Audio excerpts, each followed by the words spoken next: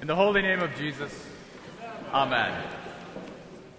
This last week was very exciting. The water, smoke, lights, colors, music, and movement.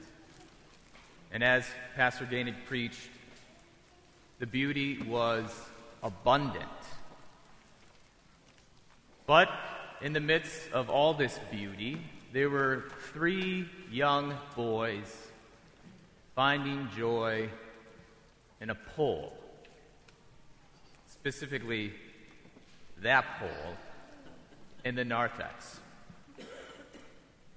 The beauty Pastor Bruzik and Pastor Gainig preached on was already active in these 3 young boys' life. They were rejoicing and showing the beauty from in here spilled out into there.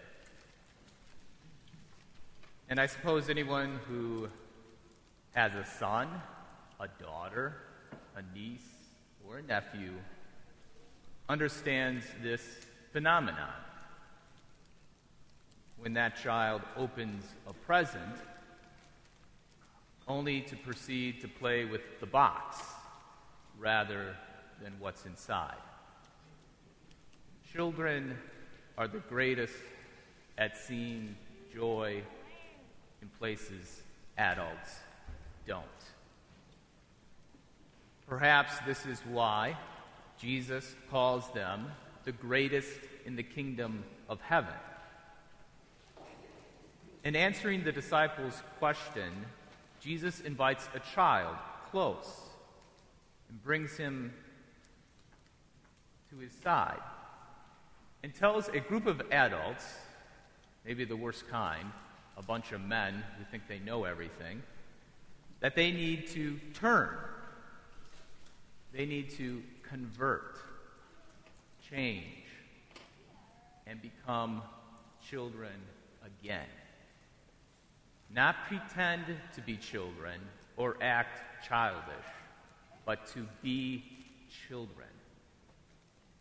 Without becoming children, Jesus says, they will not enter the kingdom of heaven. This means that children are the representatives of Jesus Christ today. They are the ones who enact what Jesus says and live a life in closeness to Him. Jesus teaches all of us adults that we need to change, which is the exact opposite of how the world sees it. In Jesus' time, children were considered the least. They had no productive function in society.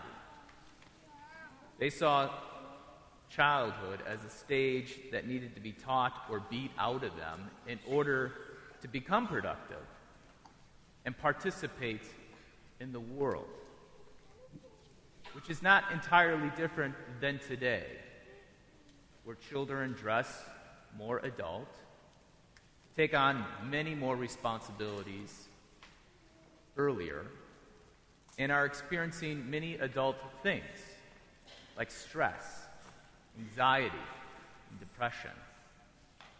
In fact, entire education systems are based upon changing children into adults, which means they see that the world sees children as an undeveloped stage that needs to be overcome.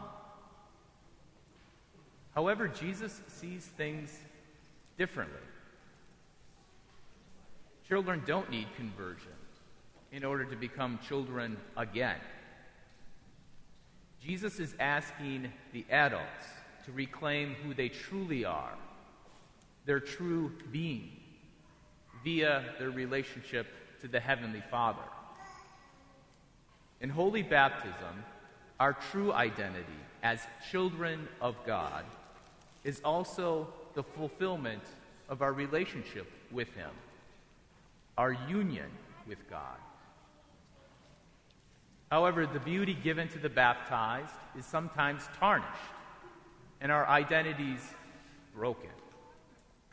When we ourselves give up our status as children, or when we believe some lie that someone has taught us, that we need more than Jesus to experience an abundant life. When the beauty is tarnished, or our identities broken, Jesus again invites us to himself. And when you draw closer to him, you will see life as Jesus lives it. This is why children are the greatest in the kingdom of heaven, because they receive what Jesus gives. They listen and believe to what Jesus says. And what he says is that this world that he made is beautiful. Only when you're standing right next to him. Thus, for the 12 and for us, we are to stand in solidarity with children because they are the ones who are in the midst of Jesus, the very place Jesus is petitioning us to return to this morning.